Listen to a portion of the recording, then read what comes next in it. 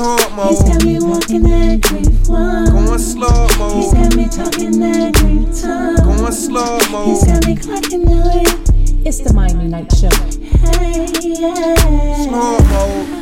He's got me walking that grief one. Going slow mo. He's got me talking that grief tongue. Going slow mo. He's got me clocking the way. What up, tribe? It's Miami Night Show, Master Grief Coach. Welcome to the Miami Night Show. You got me walking that grief walk. It's time for Grief Talk, y'all. I talk about things you think about. It's Miami Night Show, Master Grief Coach. Javonya McDowell is a woman of faith and a godly proud military wife and mom. She's a gun violence survivor, a fellow with Evertown Survivor Network, and Moms Demand Action Survivor Membership Lead for Georgia.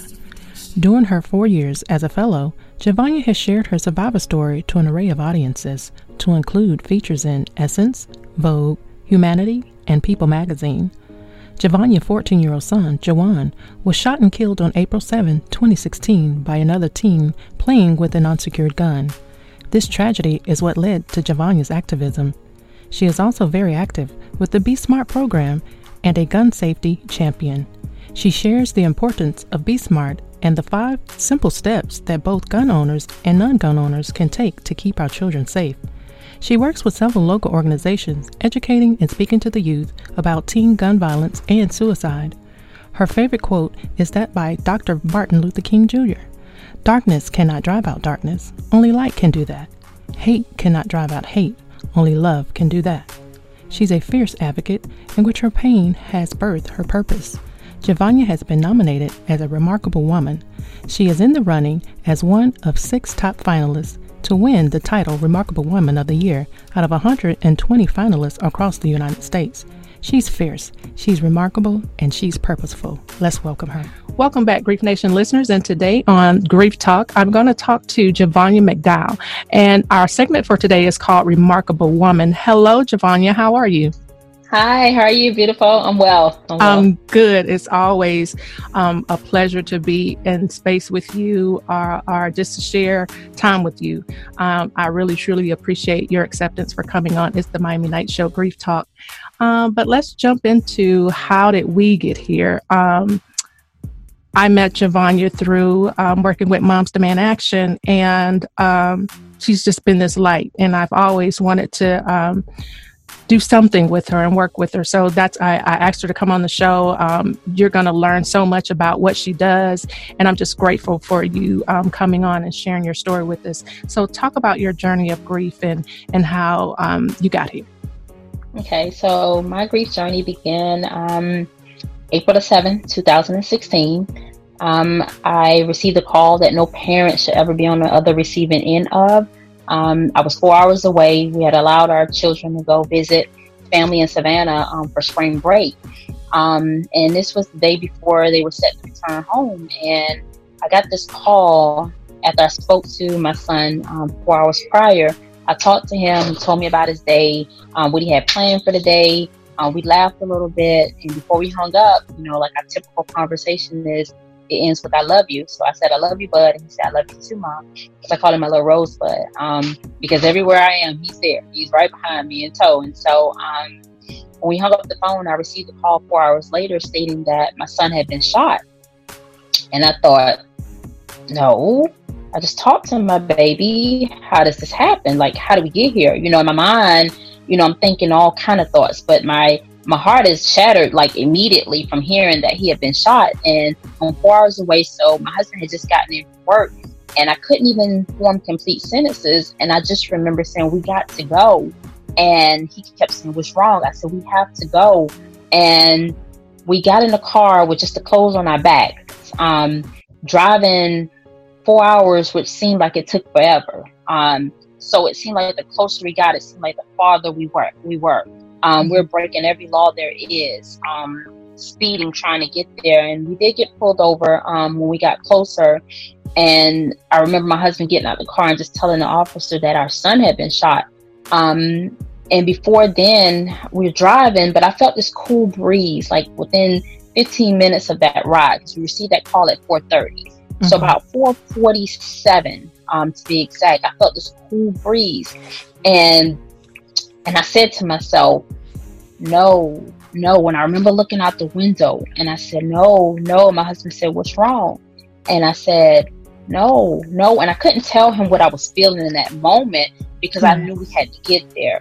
And I kept saying in my mind, like, I know my son is not just passing me by. And I said, no, no. And we're praying and unable to brace for the worst. And so when we arrived, I'm calling everyone, no one's answering. I kept telling my husband, you're not telling us everything.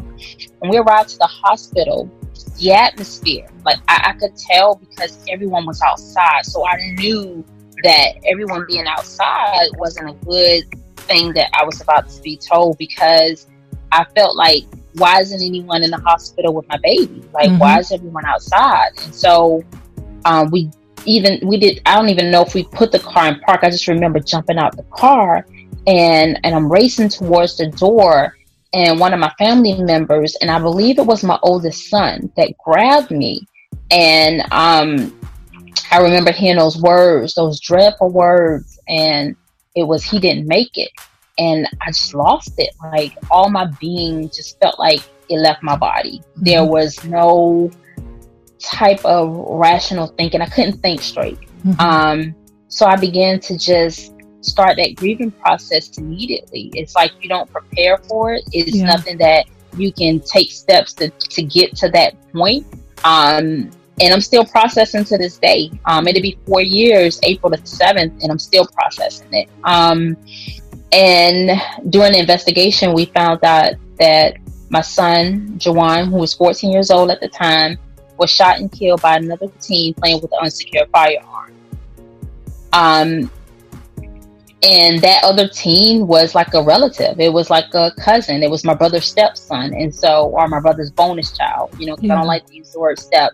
So my brother's bonus son. And at the time, it was like, I couldn't process that, because I was thinking, like, how is a gun unsecured? And I started researching, of course, shortly after, not immediately, because I'm still trying to process it. My heart is one place, broken and shattered in a million pieces, and my mind is on a total different wavelength, and they're not connecting. There was no connection at all. I was torn, broken, and still trying to make sense of what was happening.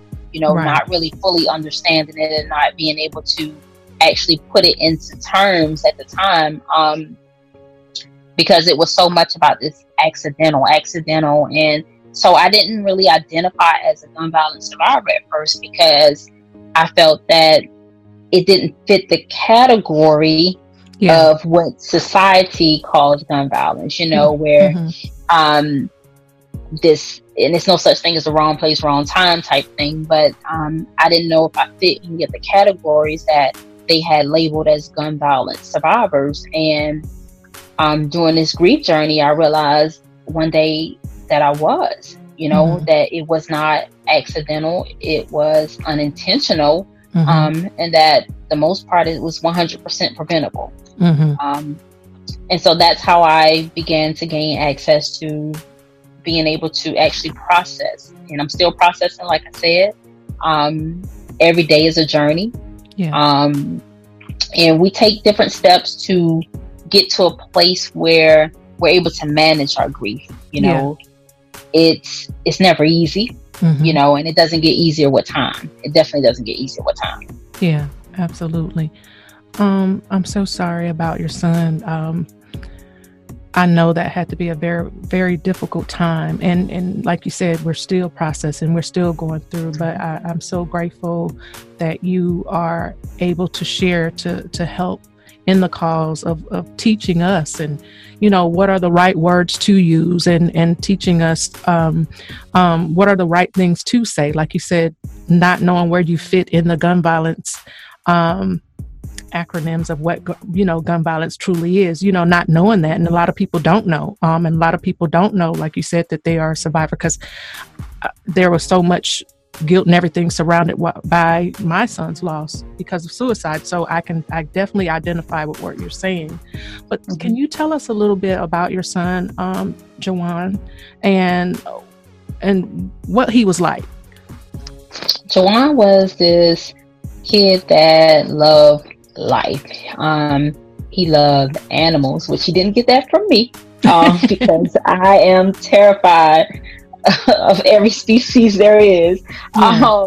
But he loved animals. He loved nature.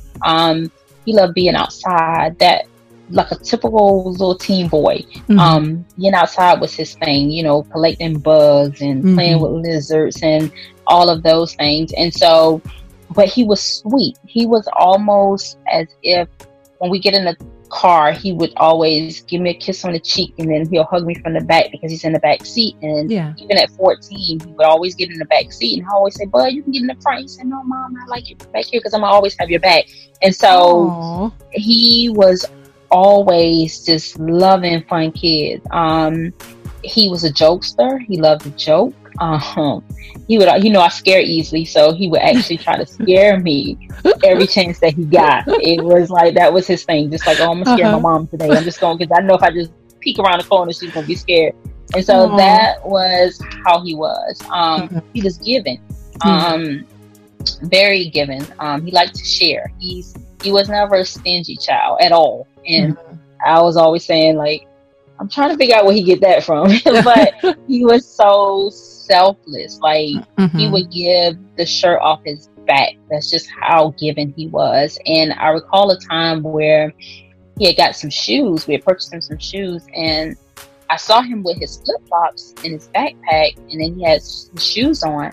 And it didn't dawn on me to ask, because I'm like, okay, these kids, they like to change into their flip-flops or they slide. So I'm like, okay, that's probably what he's going to do at gym class or something. I don't know.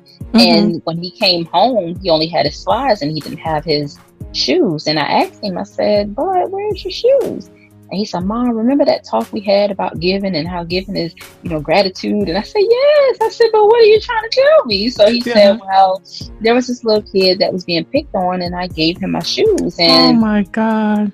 I said, "Okay." He said, "So you're not going to get mad, right? Because we talked about this before." I said, "No, I'm not going to get mad." I said, "But I would have preferred that you asked me first, but I understand." It was in the moment. And that was the type of kid that he was. Even at just, 14 years old, he just had this, and my grandmother would always say that he had an old spirit, and I didn't understand that at first. But she would always say he had this old spirit. And even at times, my grandmother suffered from Alzheimer's. She's passed away now, but there was a time where Jawan, she would only eat from Jawan. Like, he could feed her. Everybody else, she didn't take to them. And I knew that there was a connection. And when she passed, he had a real hard time with that. And so my grief journey began there too, I can say, by the loss of my grandmother from Alzheimer's. So I think it's a combination of a lot of things that we go through when we go through life in general. And we don't even realize it at times. Wow. So how did you begin the process after losing Jawan? I know you stated some of the things, but you said you started researching. So then what led you into this remarkable woman state? How did you get there? How did I get there? Yeah, so good question. I started researching because I wanted to know just how common this was, because I've never experienced anything like this. So I started researching, and I wanted to know, like, unintentional shootings. And I came across, it's a Everytown Survivor Network, and they have an interactive map. And on this interactive map, they have these little dots. And each dot represents a unintentional shooting across the U.S. The red is the killing, and the pink is the injured. And so it's done, and it's interactive by year. So you can click on the year. And upon doing that, I clicked on my own story. And I said, wow. Then I clicked on a story that was close to mine within the same region. Wow. And I started clicking all these dots, and I was reading everyone's story. And that was the moment that was a eye-opener for me, that this is becoming too common for comfort. And I started saying, okay, it's something that I need to do. And I started researching, gun violence prevention organizations. And I came across Moms Demand Action for Gun Sense in America. I reached out to Lucy Macbeth. I inboxed her because her son Jordan was killed in Florida. And I reached out to her, and she gave me the information that I needed, which in turn, I was able to connect to another survivor, Stephanie Stone.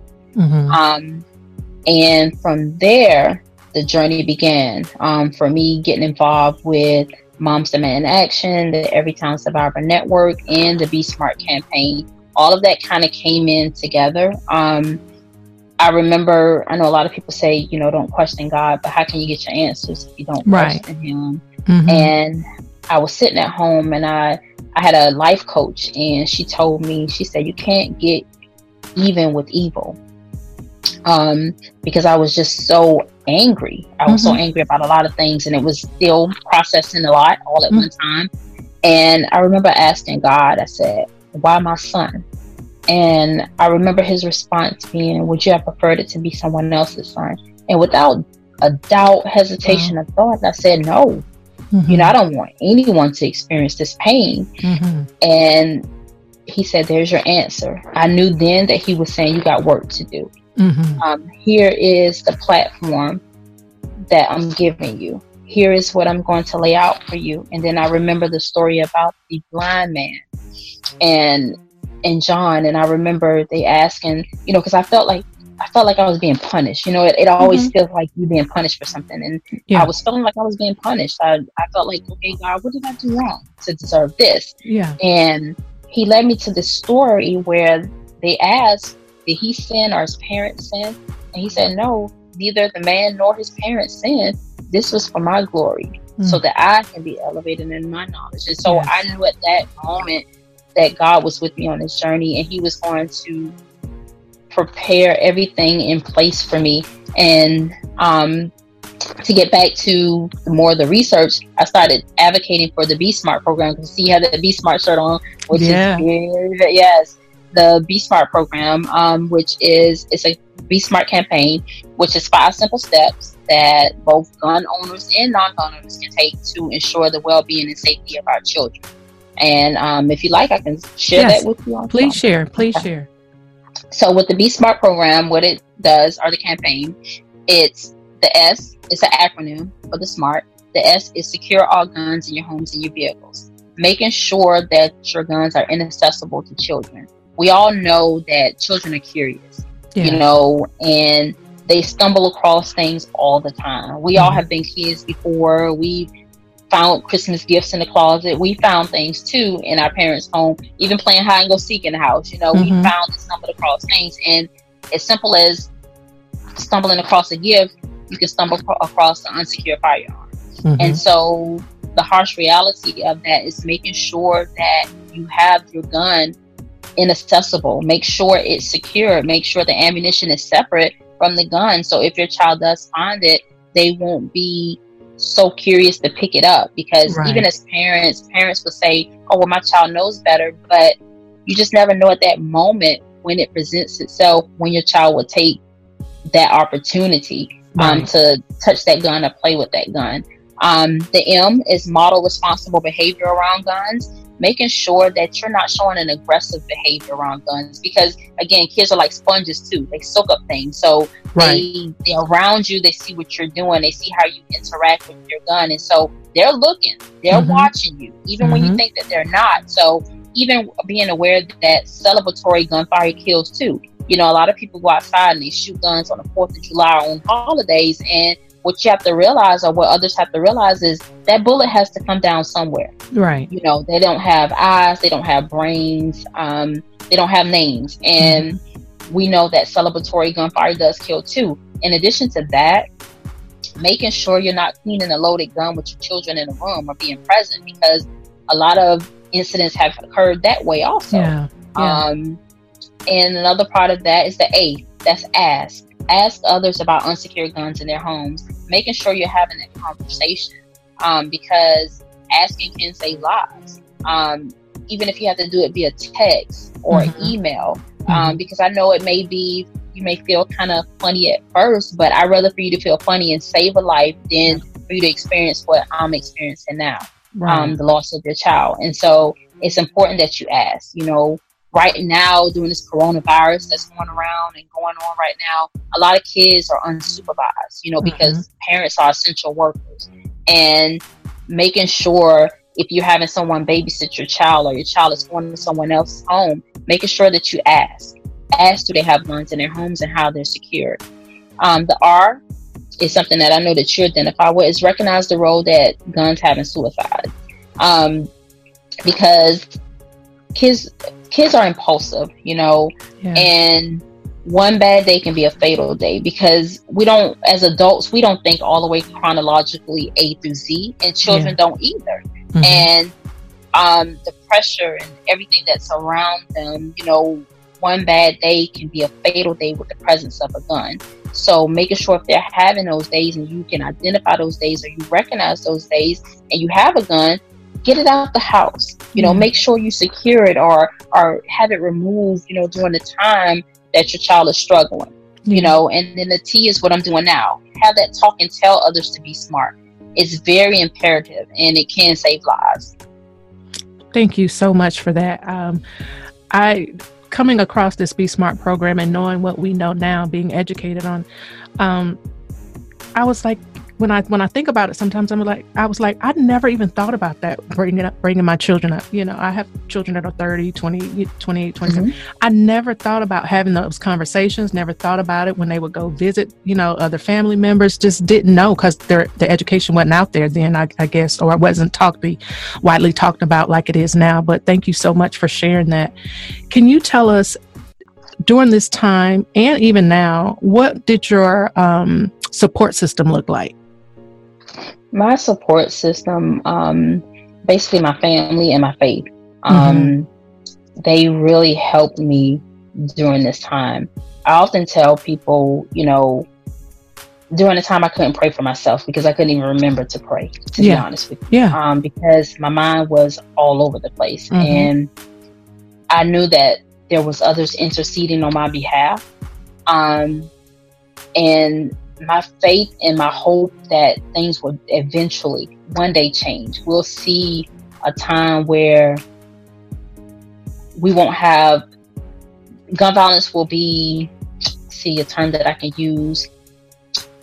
I don't know if it will be fully eradicated, but that's our prayer, is that it will be. But at least slow down to where we're preventing things that are preventable. Passing common sense gun laws, making sure that there are background checks on every gun sale. But my faith and my family has really been instrumental during this process. I had a life coach who is the breakthrough strategist that actually helped me during this journey also. I remember her telling me to write a letter to God and be uncut, because he had already knew my feelings. And she told me to write everything that I was feeling down. She said, write it down. She said, I want you to read it out loud. Then I want you to just take a deep breath and just throw it away. And I did that. And I had a sigh of relief. It's almost like your soul breathes when you're able to have that exhale from the inside, where you feel like, okay, guide me, I'm here, guide me, because it's never easy on this journey. It doesn't get easier. I know a lot of people use that term that time heals all wounds, but time doesn't heal all wounds. Time with Jesus, helps you, with your wounds, but it doesn't heal all wounds. But definitely my faith, my family, and just being able to advocate has been very instrumental. Being able to help others, where I see that they reach out and say, hey, I read your story. Now I'm asking, and I'm just like, yes, my son's death will not be in vain because of the work that I continue to do and the advocating that I do. So definitely faith and family has been very instrumental. And because we are going through this time of grievance, and a lot of people don't even realize that they're going through it because of us being socially isolated and being disconnected and all of these things that are happening because of the pandemic that we're in. If you had to speak, because here it is, life is still going on around us. Like you said, there's children at home now. They could be getting into things. We have, I just heard recently that a lot of parents are struggling with their teens, not listening, still going out, still doing. If you had to speak to a person that is going through, not necessarily lost by gun violence, just lost within itself. Some people have lost their jobs. At this point, what would you say to a person that could have lost a child, but could just have lost within itself? What do you have to say to our people about that? Just, we all have lost our normalcy right now. Right. Let's just be honest. And I would just tell them to remain hopeful. I know that right now, looking at it from the natural, we can't see that. Because there's so much that goes on. And we look at it every day on the media, with, the cases that, continue to rise. And it's just like, okay, what can we do? And so I would just say to that parent, remain hopeful, but also be present. It's very important to be present both physically, mentally, and spiritually, especially when it comes to connecting to your children. Be present. Talk to them. Share with them the dangers of everything that's going on around them. Making sure you're being honest with them. Because trust me, if you're trying to tiptoe around it, they probably already have researched themselves or see things themselves. And so there is a part of younger people that feel invincible. But you have to let them know that they're not invincible. This can happen to anyone.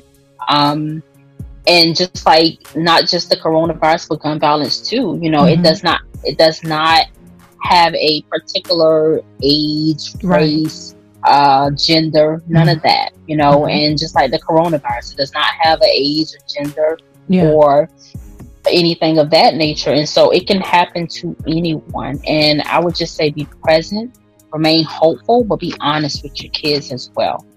Thank you for sharing that.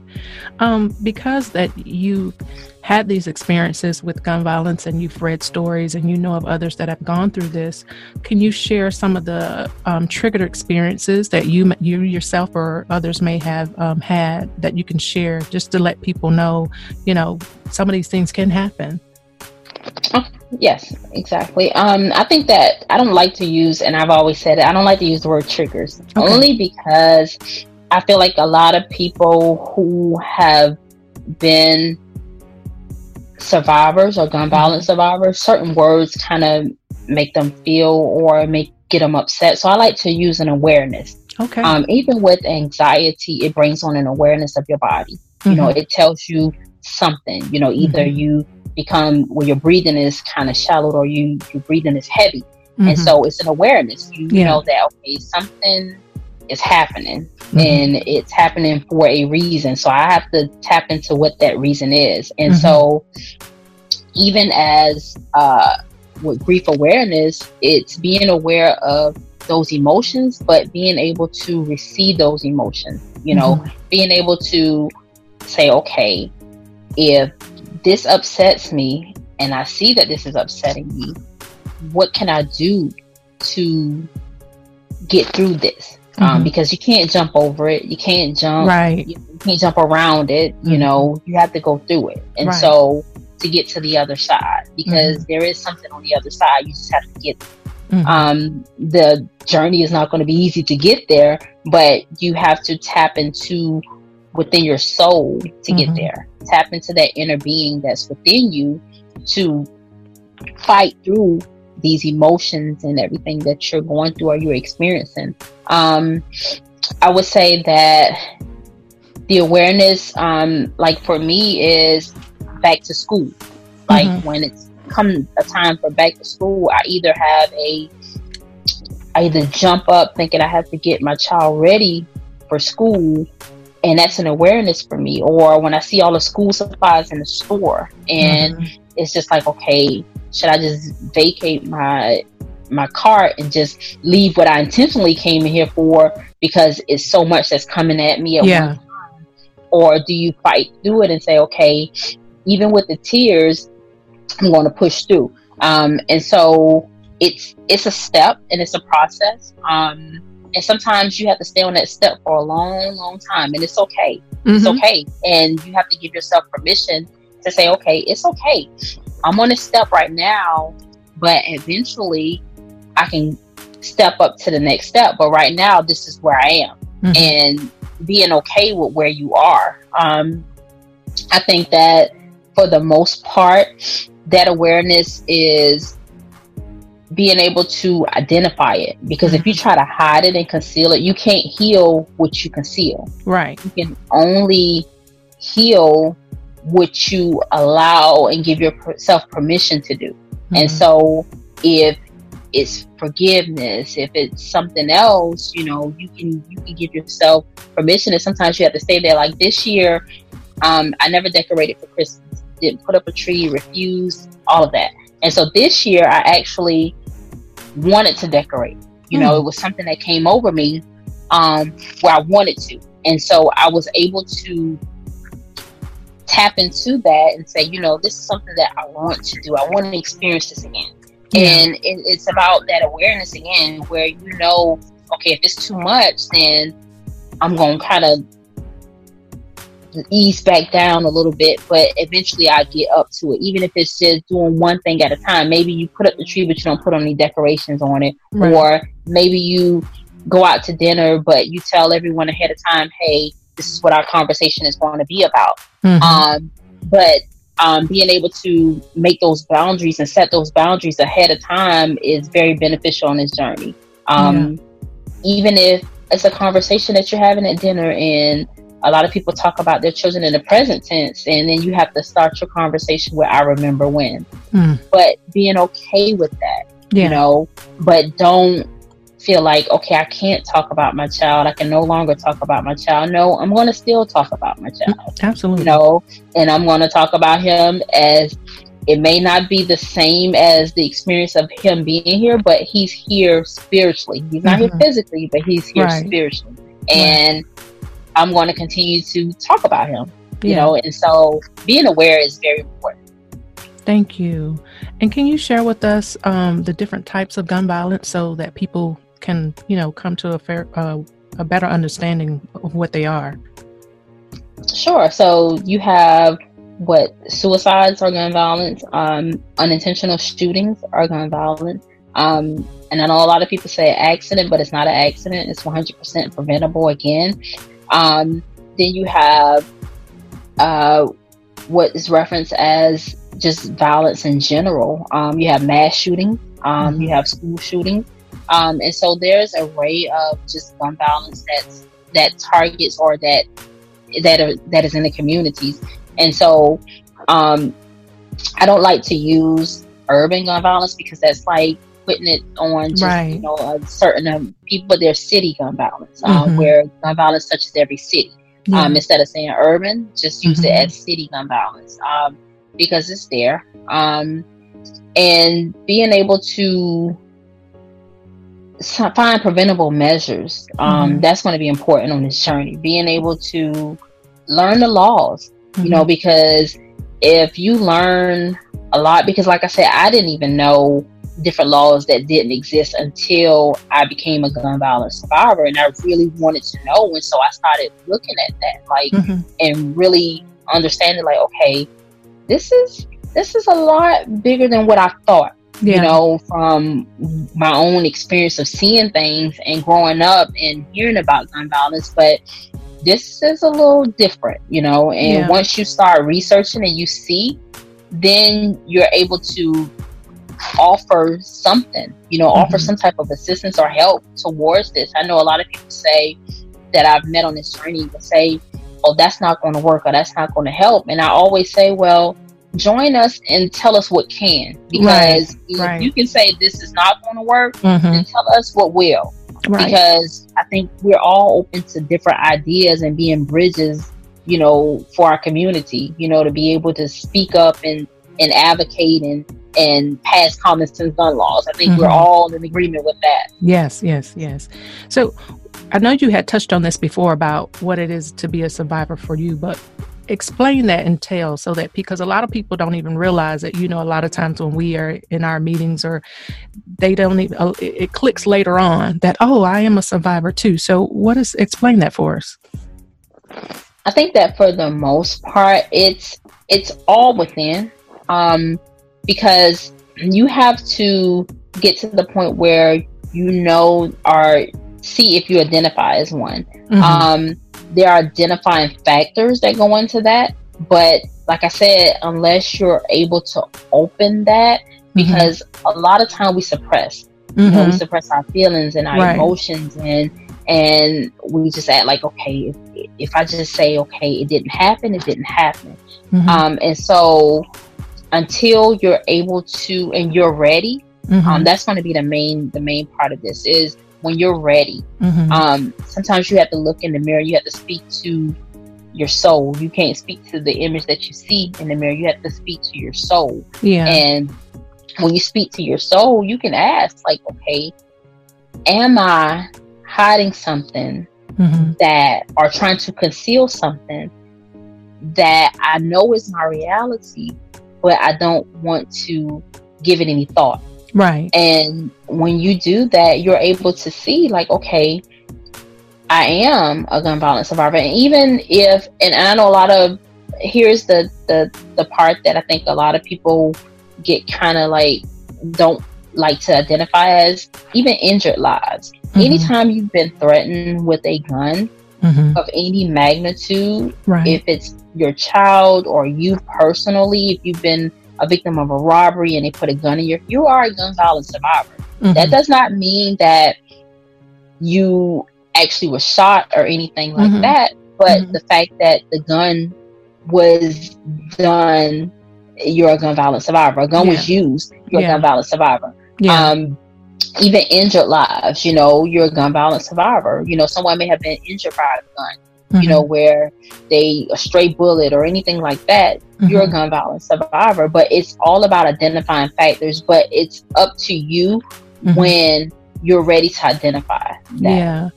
And I asked that question because I had a friend, him and I was talking, and he knew I was a part of an organization that did some work with bullets, and he was always supporting me with helping me get the bullets and all of that stuff. And him and I had so many conversations about him losing his father. But he still didn't realize or recognize that he was a survivor, that his father had died by gun violence. But it was so long ago. He's like in his 50s, and in that, he, like you're saying, he suppressed that, and he lost his father when he was very young. He didn't identify with him being affected by, he knew he was affected by it, by growing up without a father, but he didn't make the connection to him. And I had a conversation because I had invited him to be on a panel that I was going to be on. And he says, Maya, he called me. He says, Maya, I didn't even realize that I'm a gun violence survivor. As much as you and I have been talking about it, me living my life, having the story about my dad, I just still never knew that I was a survivor from it, because he wasn't the one that passed. So I guess that's why he was saying that I just didn't recognize that I am also a survivor.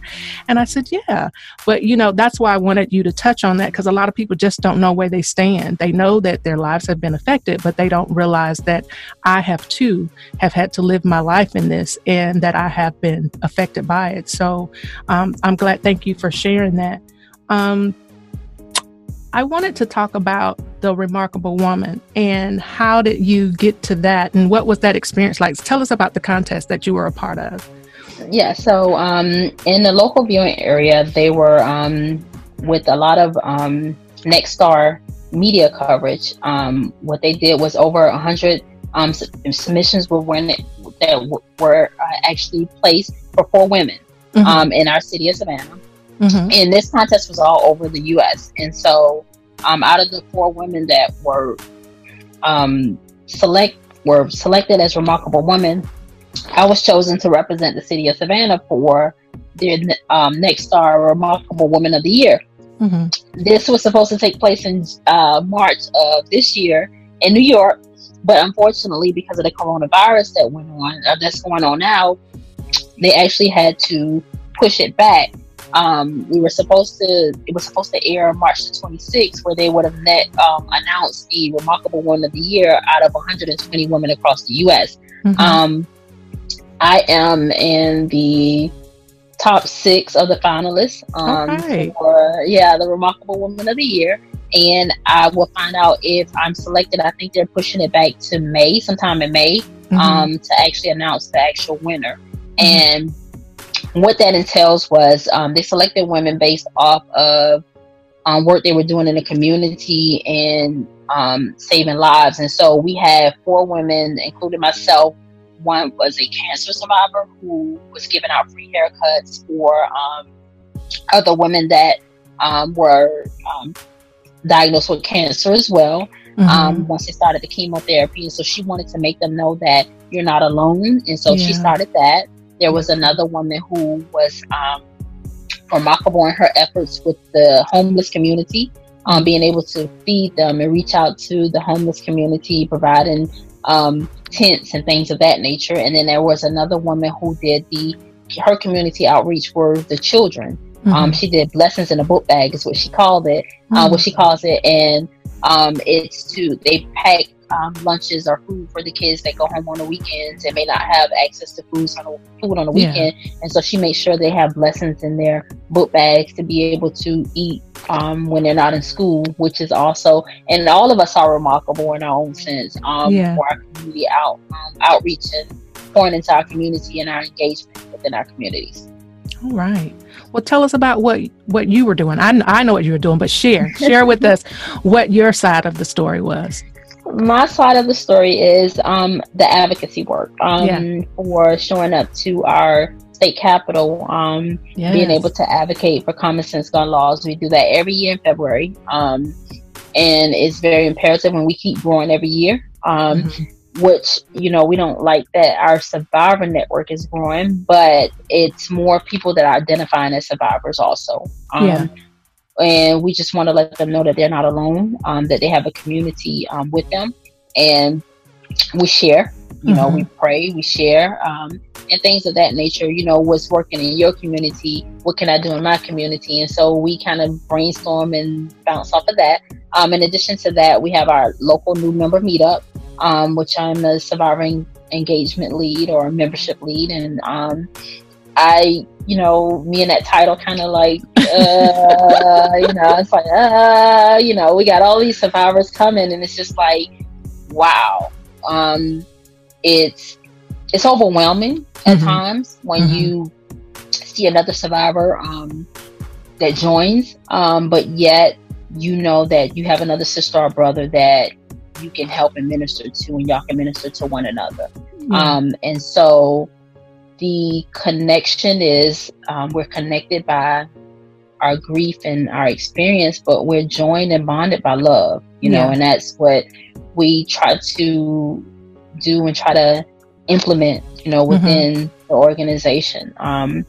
Also, we another part of that is showing up for different organizations that are outside of Moms Demand Action in every town, being able to reach out to different communities within our community, especially when you have these marches and everyone coming together to fight for a common cause, and that's to save lives. And so that's what the Remarkable Woman entailed. Me sharing my story about Be Smart, making sure that I advocate for that, and making sure that I show up and be present. I'm just like in awe, because it sounds like it's all of this, and it is all of this, but it's just like you do so much. And I think sometimes when we get to talk about what we really do, and until we hear ourselves back, like, I do that, and I do that, and I do this, and I do all these amazing things, but yet, we don't even look at it like that. We're just doing, because, for the cause, because we just love to support, and you are a major motivator in our movement, always instilling in us Joy, and you're a great poet writer, just giving us so much insight on how we can be better and improve ourselves. So in saying that, I want to talk about self-care, because I notice a lot of times that you write or you talk to us about something, and when you're giving your guidance to share to us, you're definitely telling us to take care of ourselves. So what is something that you can share with our audience about self-care? Self-care on any journey is needed. Whether it's your normalcy that's been affected, whether you're a gun violence survivor or any type of survivor, self-care is imperative. Making sure you take the time that you need for yourself, being able to take care of yourself, because if you can't take care of yourself, then how are you going to be able to take care of others? You know, and so being able to soul breathe. I know we call it box breathing, but I call it soul breathing, where you are taking that deep breath from within and you're just exhaling it all and just releasing it. I also do a lot of journaling. I do a lot of meditating, but I do a lot of journaling. Writing has helped me on this journey, where I put all my feelings and my emotions into writing. You know, to be able to write on this journey and tell what I've experienced, what I felt, you know, not saying that anyone else is going to feel this, but at least, you know, painting a picture about what I'm going through. And so I do a lot of that. I do a lot of meditating and praying. And it's all needed on this journey. It's all required. It's all needed. Being able to, also exercising, you know, that's a part of self-care too, or just relaxing. You know, I call it there's two big C's that I like to talk about, and that's calming and coping. Being able to calm yourself when you feel and you're aware of those grief things that come on. You know, when you're aware of them, you have to find a way to calm yourself. And sometimes that requires that soul breathing in two different entities, but yet they work together. And coping, you know, being able to cope with what has happened. You know, it's not a easy thing to say, okay, I'm coping, you know, by doing this, but finding positive ways to cope, you know, because we can all cope negatively, but finding positive ways to cope. And sometimes that's talking, you know, finding you a couple of people that can relate to what you're going through and having those conversations. Like we just had our sister talk. We did lunch over the Zoom, and it was good, because it helps when you may be having one of those days and you may not realize that your sister may be having a similar day, but she did XYZ to get through it, and you just like, man, I'm still stuck. But then that person can whisper something to you and it's an awakening, and you like, okay, I'm gonna try that. I'm gonna see if that helps. And that's what building this community is about, being able to talk and having those, you know, those meaningful conversations, but also those difficult conversations. And so it does help, and it's beneficial. I see you got your candles, so burning candles, that's self-care too. That is self-care within itself. It gives you an energy, it gives you a light, and it lets you see that, you know, there is light at the end of the tunnel. There is something to look forward to. And so that's a part of self-care as well.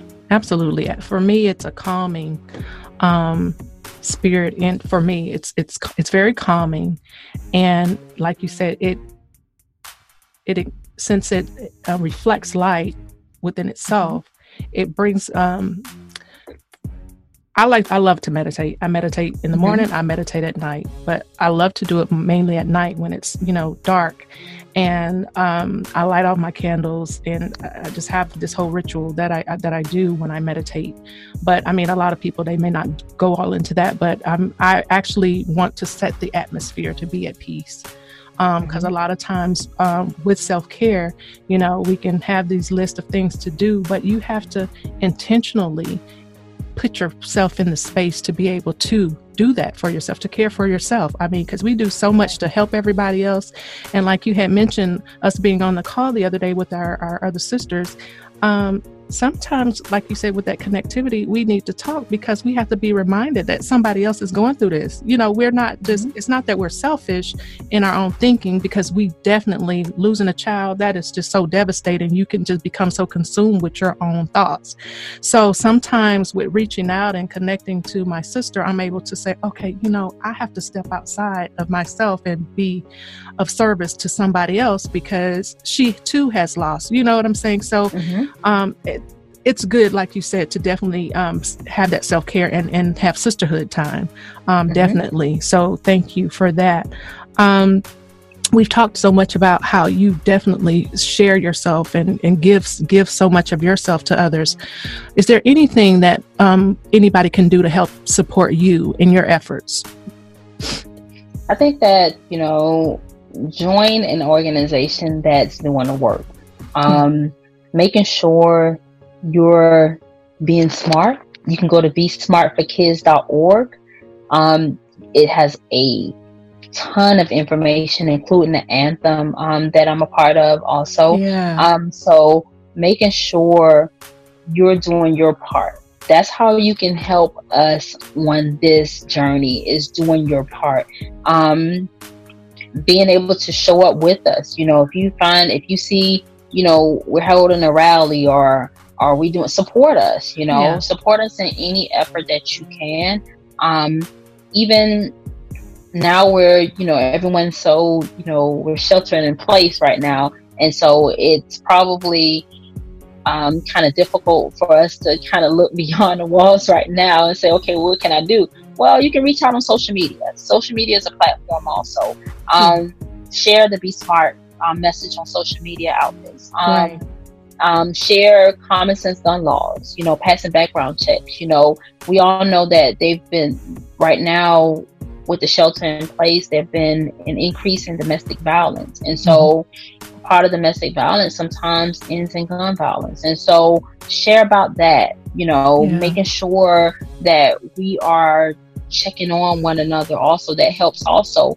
Just showing love right about now. And that's what I heard this old song with the love, with the world needs now is love, sweet love. And it kind of, you know, touched my soul, because it's just like, we really do need that right now. We need prayers, we need thoughts, we need all of it right about now. And so using your social media platform to better the cause, not add to the hysteria and all of that, but better the cause right about now. You know, someone that's reading needs a smile, or just, you know, just a virtual hug right now. Being able to express that right now helps me on this journey. It really does. Yes. You know, when I can look on there and just smile. So yes.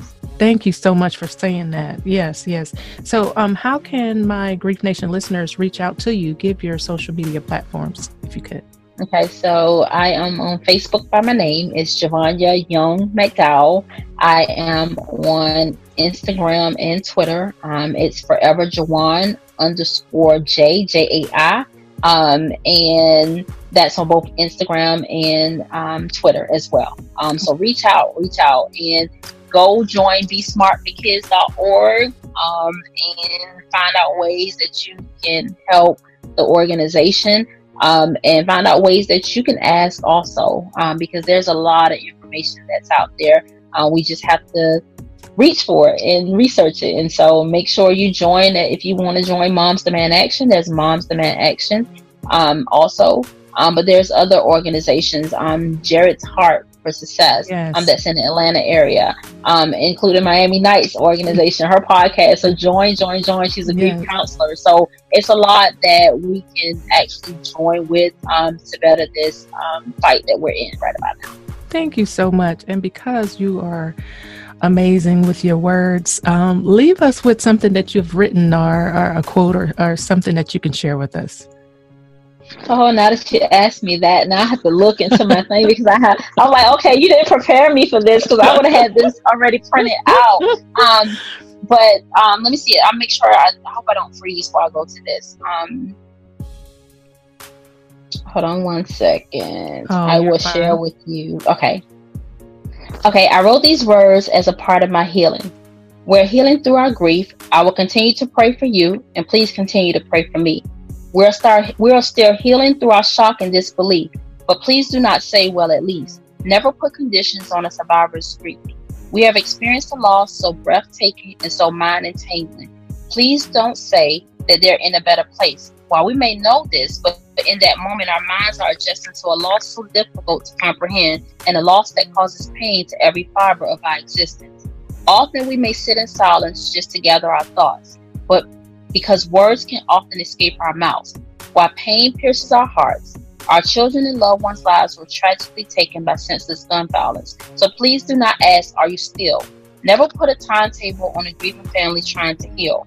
Our lives have truly changed, and we will never be the same. Please do not ask, are you okay? Just simply ask, how are you doing and how is your day? Let us explain it in our own way. We're still trying to figure some things out ourselves. Please do not say time heals. Time doesn't heal all wounds because you don't know how it feels to adjust to an empty room or how we set our tables for one last seat. We see and hear things differently. Our sons, daughters, mothers, fathers, and loved ones' lives were taken prematurely. While we navigate through this difficult season, please do not say, call me if you need me. What if we call and you are always busy? Truly, what does that mean? Would you like for me to call you after the first or the second night that I can't sleep? Would you like for me to call you when I try to get up and I can't feel my feet because I'm too weak? Would you like for me to call you when I just want to scream? You see, during our grief, often we just want to hear, whether far or near, just simply, I'm here. It truly touches our heart to know that we are not alone, even in those days that we can't utter any words over the phone. As we search for our peace and some solace, weeping may endure for night, but joy comes in the morning. As we stand on a promise, we just need to hear, I'm praying for you, I love you, or a loving hug, or simply, I'm thinking of you will do. We're healing through our grief. I will continue to pray for you, and please continue to pray for me. Oh, that is so beautiful, Javonya. Thank you so much. Thank you so much for sharing that. And before I let you go, is there anything else that has your attention in the advocacy world, or just being a business leader or community advocate that you would like to see change or bring further awareness to? Yes. So right now, I would like to bring, the awareness, of course, the gun violence, but domestic violence also. And the fact that, we want you to understand that if you identify as a gun violence survivor, reach out. Reach out to anyone that you know that may be doing the work that can kind of guide you and help you and assist you on this journey. We all know that you may feel like you don't have a voice in this, but you do. You do. Yeah. And when you find your voice, you'll be able to speak. You don't have to rush it. It's unfortunate that this work will not go anywhere anytime soon. That's the unfortunate reality of it. But we want to provide the resources and the help that you need. Grief counseling does work. Don't think that you're alone. Like I said, reach out to someone. That someone can't just be anyone, but reach out to someone who can help you, who can actually lead you on the right path and help you on this journey. It doesn't get easier, but our prayer is that you'll be able to manage it. And we're here. Yes, absolutely. Because no one has to struggle in silence, Correct. There's enough of us here that are along this journey that are willing to support you. But a lot of times people don't think that they don't have anyone because they don't reach out with them. They don't reach out themselves. But we have to be okay with saying, I'm not okay. Can you support me? So, yes. But thank you so much, Javonya, for coming on It's the Miami Night Show Grief Talk, sharing your story. It's always a pleasure to be in company with you and to hold space with you. Thank you once again for coming. Thank you. Thank you. Well, there you have it, Grief Nation listeners, and thank you for tuning in to another transformative segment of It's the Miami Night Show Grief Talk. Today we give thanks filled with love and gratitude for our special guest, Javanya McDowell, for expressing your very unique grief journey and sharing ways of understanding the healing process. This is your girl, Miami Knight, with much love and light until we connect again spiritually.